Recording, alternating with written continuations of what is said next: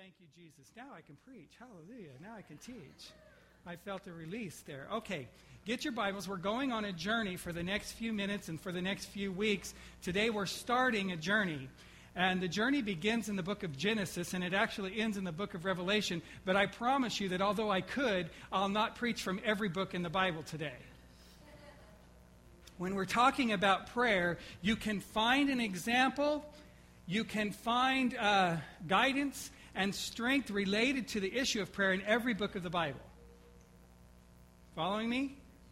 You can find instruction, direction, understanding, wisdom, guidance related to communion and communication with God in every book of the Bible. That's how they got here. How the books of the Bible, last week I preached, all Scripture is given by inspiration of God. Every book of the Bible came out of a communion relationship with God. Every single one of them.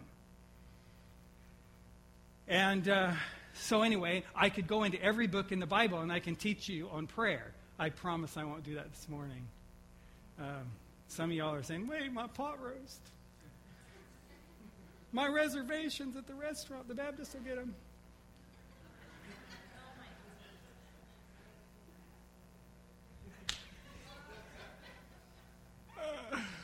Oh, Lord, don't let the Henris get on me today.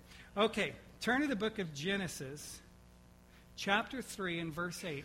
What we're going to do is I'm going to go through some of the books of the Bible, and I'm going to draw out some Scripture to talk to you about the priority of prayer. When you become a believer, and when you come to Jesus, and when you are seeking God in your life, nothing will be accomplished in your relationship with Him outside of the context of prayer. So every believer needs to give some focus to the idea of the priority of prayer. And so before we look at the prayer life of Jesus over the coming weeks, I wanted to just lay a foundation here and talk to you about the priority of prayer. The priority of prayer in the heart of God and why the Scripture says so much about it. And so what I decided to do was we're just going to go through some different places within Scripture, starting with Genesis chapter 3 and verse 8. The first place that you see a good biblical expression of prayer or of communion with God is here in Genesis chapter 3 and verse 8, and we get a picture from this experience with Adam and Eve. They heard the voice of the Lord God walking in the garden in the cool of the day.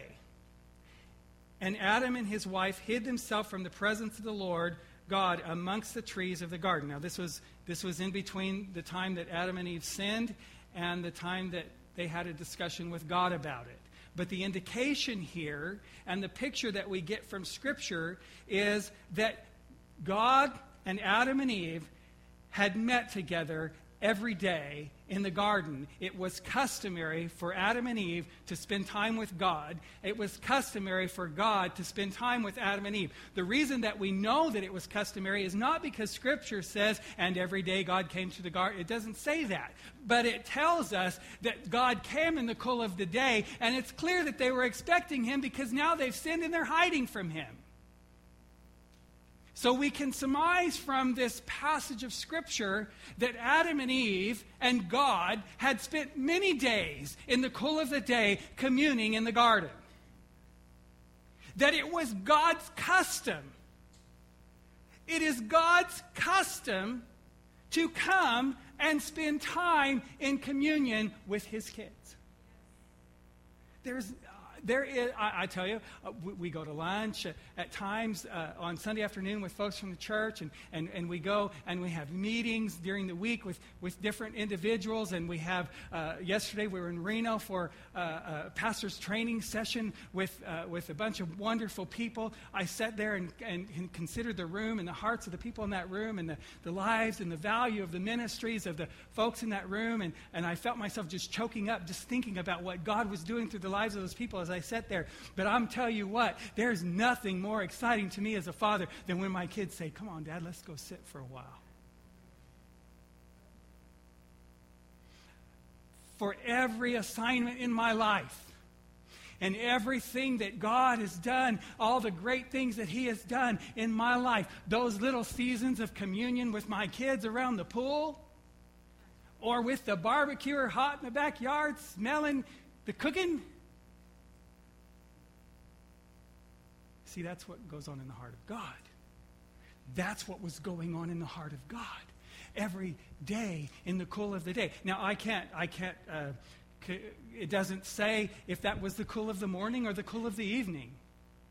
There's some folks who their time with God is first thing in the morning. There's some folks whose time with God is late in the afternoon. There's some folks whose time with God is sometimes in the morning and sometimes in the afternoon. But He came with an expectation to meet with them. He came with a desire to meet with them. The Bible says that God said as he thought in His own heart, and He said, let's make man in our image. And in our likeness, let's create someone like us.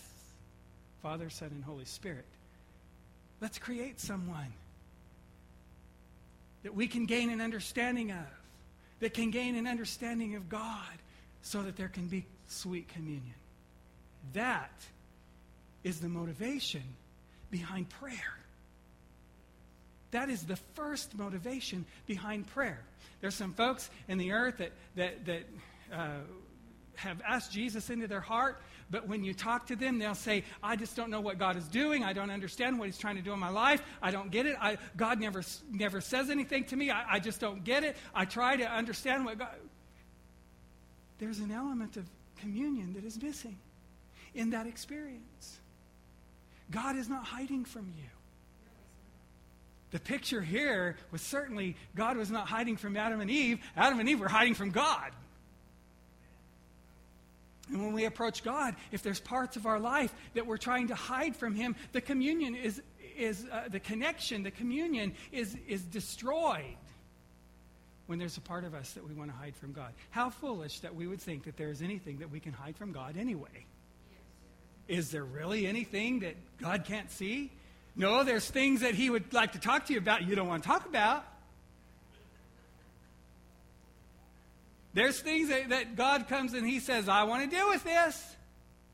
And we go, not right now, not right now. And that's the condition of many people whose lives are on the fence in a relationship with God. They got one foot in the kingdom and one foot in the world, and they're trying to figure out which way they're supposed to walk and how to go, but they're trying to figure it out on their own, because every time God comes and says, I want to talk to you about that fence you're sitting on, let's not talk about that right now. Because if I get my foot over here, there's some things I've got to change, some things I've got to give up maybe. There's some things that you'll want to deal with me about, stuff I'm not ready to deal with. Well, will that affect your prayer life? Oh, yes. Did Adam and Eve's hiding from the Lord in the midst of the trees of the garden affect their communion with God? Yes. It's the last time, the only time in Scripture, the last time it talks about God coming to Adam and Eve in the cool of the day. He led them right out of the garden. So, God comes to Adam and Eve in the cool of the day, and there's a great picture there of His desire to commune with you. If He is no respecter of person, and He wanted to commune daily with Adam and Eve, I assure you, I challenge you this morning. Listen, over the next few weeks as we talk about this, let me help you understand. God desires to talk to you far more than you want to talk to Him. God desires to spend time with you far more than you desire to spend time with Him. I don't care how passionate you are about prayer. I don't care if you are the prayer warrior of prayer warriors within the kingdom. I don't care if you live every day with this passion toward the presence of the Lord. However excited you are to see His face and to stand in His presence, I assure you, He's more excited that you would come.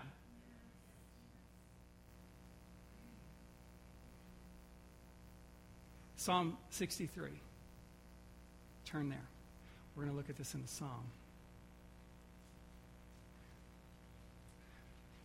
I am not going to get through this week. I can see it already. Hang on, folks. Here we go. You ready for the ride?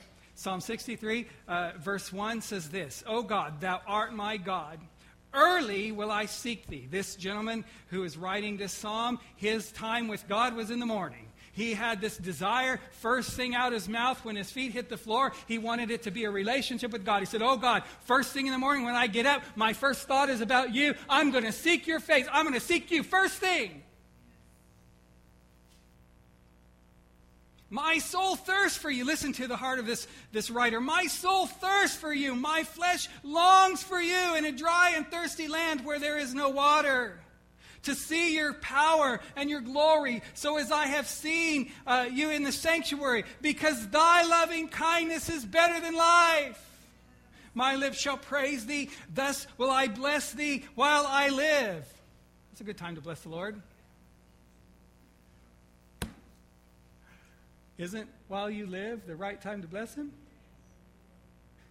I was thinking, as I was getting dressed for church, in my jeans and all, that there was a time in my life when the consideration I had to give to my wardrobe was what I would wear to a picnic. And that's no longer the case. Now I have to give consideration to my wardrobe when it's time to do a wedding or a funeral. But it occurred to me that at a funeral, it doesn't matter because the person doesn't argue with you about what you wore to their funeral. But at a wedding, they might be concerned if you own a suit or if you have a jacket or whatever. But it's wonderful that we can be relaxed in the presence of the Lord. But that was just a dirt road. I don't know why. But he said, thy loving kindness is better than life, and my lips shall praise thee. Thus will I bless thee while I live. I'll lift up my hands to thy name. My soul shall be satisfied. My soul shall be satisfied. My satisfaction is in you, O God. I think he had an understanding of the value of meeting with God, at least to some extent. He had an understanding of the priority of a relationship with God that allowed his prayer to be more than, oh, Lord, I got to pay the rent. Help me, Jesus. Now, that's a valid need if that's your need. Please don't misunderstand me. But there is a deeper place to go in God than the level of need. So he says, my soul will be satisfied as with marrow, and with fatness, and my mouth shall praise thee with joyful lips. When I remember thee upon my bed and meditate on thee in the night watches, because thou hast been my help, therefore in the shadow of thy wings will I rejoice. My soul follows hard after thee. My right hand shall uphold me. Thy right hand shall uphold me. The psalmist realized that in the value, that in the priority of prayer, in the value of a relationship with God that is communicative, that is a two-way relationship, where the psalmist was speaking to God and God was speaking to the psalmist. He was saying, in the midst of that, I realize that the satisfaction of my life comes out of that. For every believer who walks with Jesus and who's beginning to set a priority on the things of the Lord for their life, the way of the transgressor is hard. So a person who does not, who comes to Jesus and says, Jesus, come into my life. But then they determine that they're not going to live in a communicative relationship with God. They determine that they're going to live with God at a distance. The way of the transgressor is hard. That's the hardest life. It is easier to be a sinner and not know God, or to be a believer that's all turned on to Jesus and all in, than to be the guy who says, God, come into my life, and then won't walk with him. That's the way of a transgressor. That way is hard. You follow me? That way is hard. I really have a struggle. The evangelistic side of me in leading people to Jesus struggles with the idea of asking someone to pray the sinner's prayer and ask Jesus into their life without absolutely pressing upon their mind the importance of having an intense relationship with him. Of having a full-on, all-in relationship with God. Because anything in between is hard. Say, I'm going to receive Jesus, get my fire insurance, so I don't go to hell, but I'm really not going to invest my life in God and in the kingdom. That's a hard road. That's a rough place to live. The way of the transgressor is hard. Well, this psalmist understood as he wrote this psalm, I will be my soul will be satisfied, my mind, my will, my emotions, the internal part, the guy that's still here when the body is dead. My soul will be satisfied as with marrow and fatness, that is substance and supply. And my mouth will praise thee with joyful lips when I remember you upon my bed and meditate on you in the night watches, because you have been my help. He knew his source. So his source was in a communicative relationship with God, a two-way relationship. There are so many people who've come to Jesus who don't have a face-to-face relationship with him. But the Bible says of Moses that God came and he met with him in the doorway of his tent. In other words, God came and hung out at Moses' house. You know what? He hangs out at mine too. I love it. I love it when God comes and hangs out at my house. But you know when he hangs out at my house? When I invite him to. He comes by invitation. The Holy Spirit has never pushed his way into my house. And if I were as foolish as to close the door on him coming into my house right now, he wouldn't push his way in right now. He comes at my invitation. But he knows he has an open invitation to my house. You know those folks who come in and you're like, make yourself at home. There's stuff in the refrigerator if you want. There's a comfortable chair. Make yourself at home. The Holy Spirit is like that in my house. Lord, come here. This is your dwelling place. Make yourself at home in this place. So he interrupts me, whatever I'm doing. If he wants to talk to me, I have had the Lord interrupt my sleep. Oh, you want to talk right now? 4 in the morning, Lord? And that's when you want to talk to me? He's like, yeah, because you wouldn't turn off Fox News at 11 o'clock last night. Oh, okay. But he has an open invitation to come. Isaiah 56:7 says this. This is the challenge that we got to get in our understanding. Even then will I bring to my holy mountain. Isaiah 56:7. Even then will I bring to my holy mountain and make them, listen to this word, joyful. Did you hear that word? How many people who's supposed to know Jesus walking around this world depressed?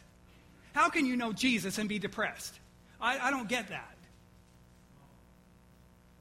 He said, I'll bring you into my holy mountain and I'll make them joyful. But he didn't stop there. He said, in my house of prayer. Somebody comes to me and they're all depressed. One of the first things I want to ask them is, what's your prayer life like? I'm not going to get into a big old discussion with you about the clinical aspects of depression right here. I'm going to ask you what your prayer life is like. Let's find out what God can do through a communicative relationship with him as it relates to the emotional struggles of our life. I guarantee you it's better than antidepressants. And I'm not casting stones at anyone for what you're having to do in dealing with your life. But I'm challenging you that he said, I will make you joyful in my house of prayer. That means you've got to go to the house of prayer to find a source of joy. There is a source of joy that is only present in the house of prayer. There is only joy that is accessible to you in a life of prayer. There is joy that you can only get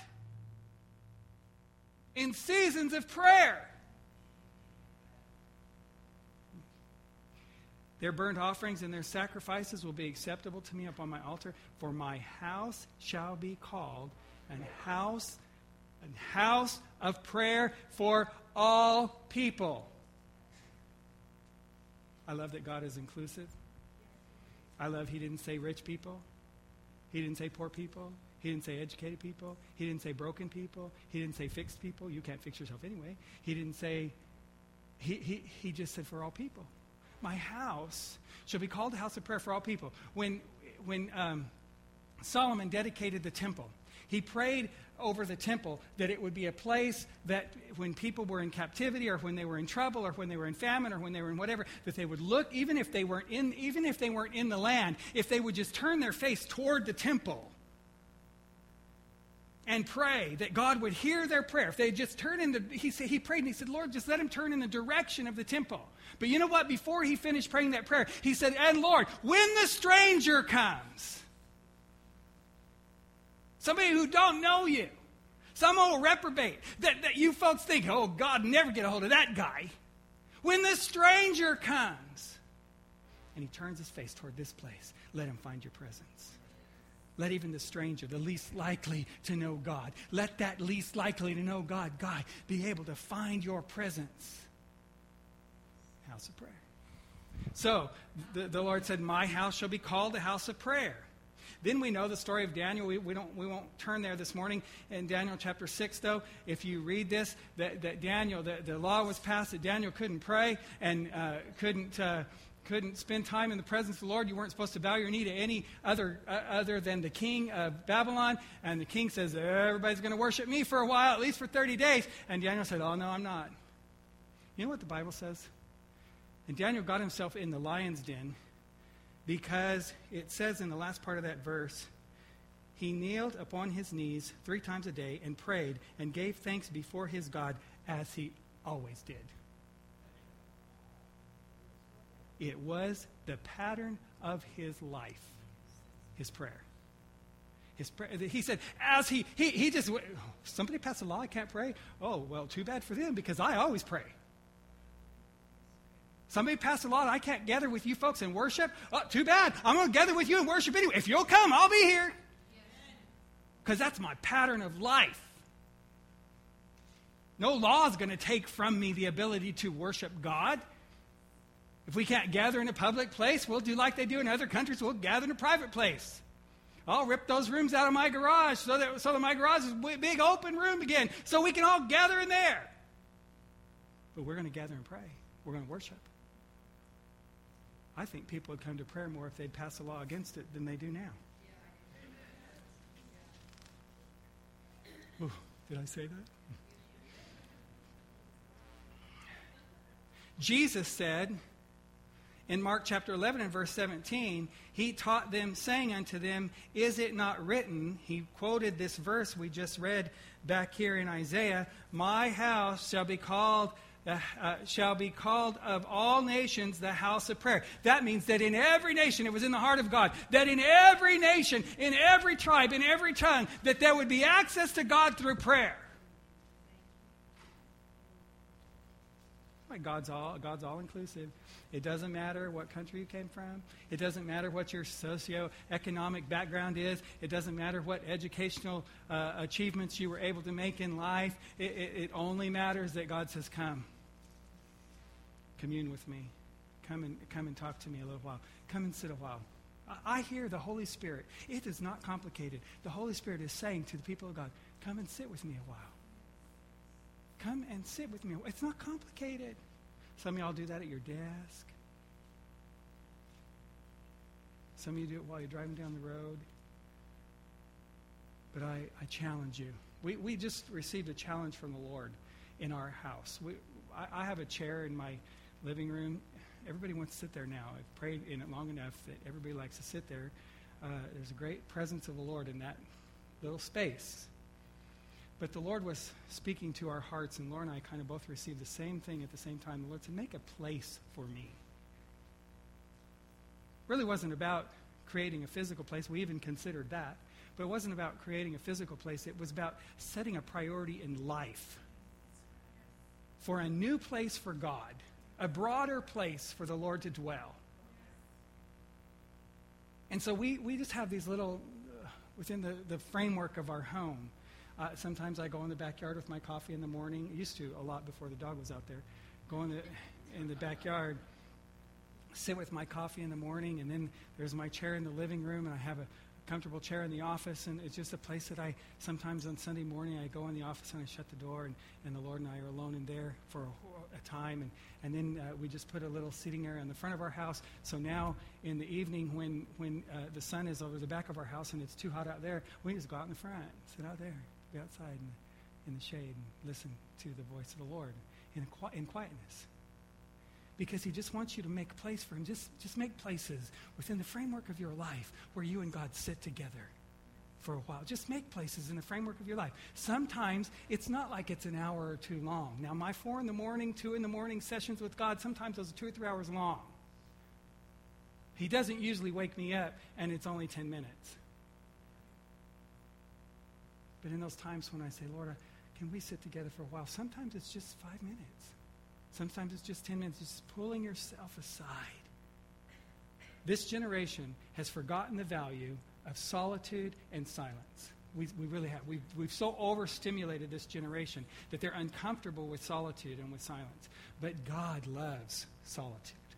That's why in the Old Testament there was a picture of the most holy place, where the altar, where the Ark of the Covenant is, that only the priests could go in. It was just God and him, one man and God.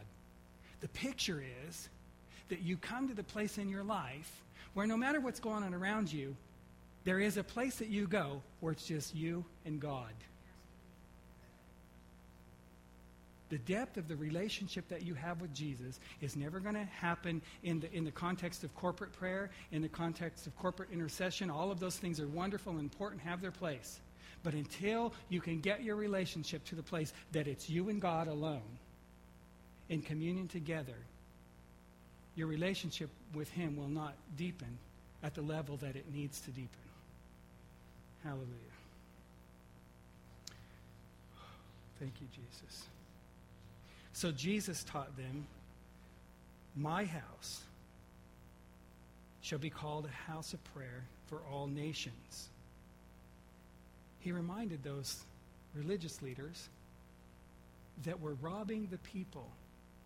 When Jesus said that, he was purging the temple. Because what had happened in the context of the temple, and we'll just close here and we'll pick this up next week. What had happened in the context of the temple was that religious leaders, because they had all these rules and regulations about their offering and about their sacrifice and all of this, the religious leaders, some guy would come with his little dove to offer his sacrifice, or with his little lamb. It was supposed to be the best, the firstborn, the spotless lamb. And some guy would come, some poor man would come, and he had his little lamb, and it was the only little lamb he had. And he came to offer it before God. And that crooked priest would sit there and assess that, and he would go, oh, I see a blemish. So here's what we'll do. Your lamb is not acceptable. You have to buy one from me. That's what they were doing. And Jesus took the whip, and he tanned their hides. He let them have it. He turned over their tables. He threw their money all over the floor. And he said, there's only supposed to be one priority in this place. My house should be called a house of prayer. The one thing that we as believers must have as a priority in our life, regardless of what's going on around us, regardless of what the challenges of our life are, regardless of what the good news or the bad news or the difficulties or what the newspaper says or whatever, there's one priority that must be present above all others. Your body is the temple of the Holy Spirit, and his house is to be called a house of prayer. So I want to challenge you over the next few weeks. We'll finish this session, the priority of prayer next week. We'll go further into Scripture. There's a few more things I want to share with you from the Scripture. And then we're going to get into the prayer life of Jesus and talk about why he prayed and how he prayed and when he chose to pray. There's some unique times that Jesus chose to go and pray. And you're going to be surprised at what you find in the life of Jesus. But I want you over the next 2 weeks, starting today, for the next 2 weeks, as we'll continue this discussion next week. And over the next 2 weeks, would you say, Lord, work a new priority in me related to my communion with you? Would you begin to work a new priority in me? If you do that, he might challenge you to come to prayer on Saturday night.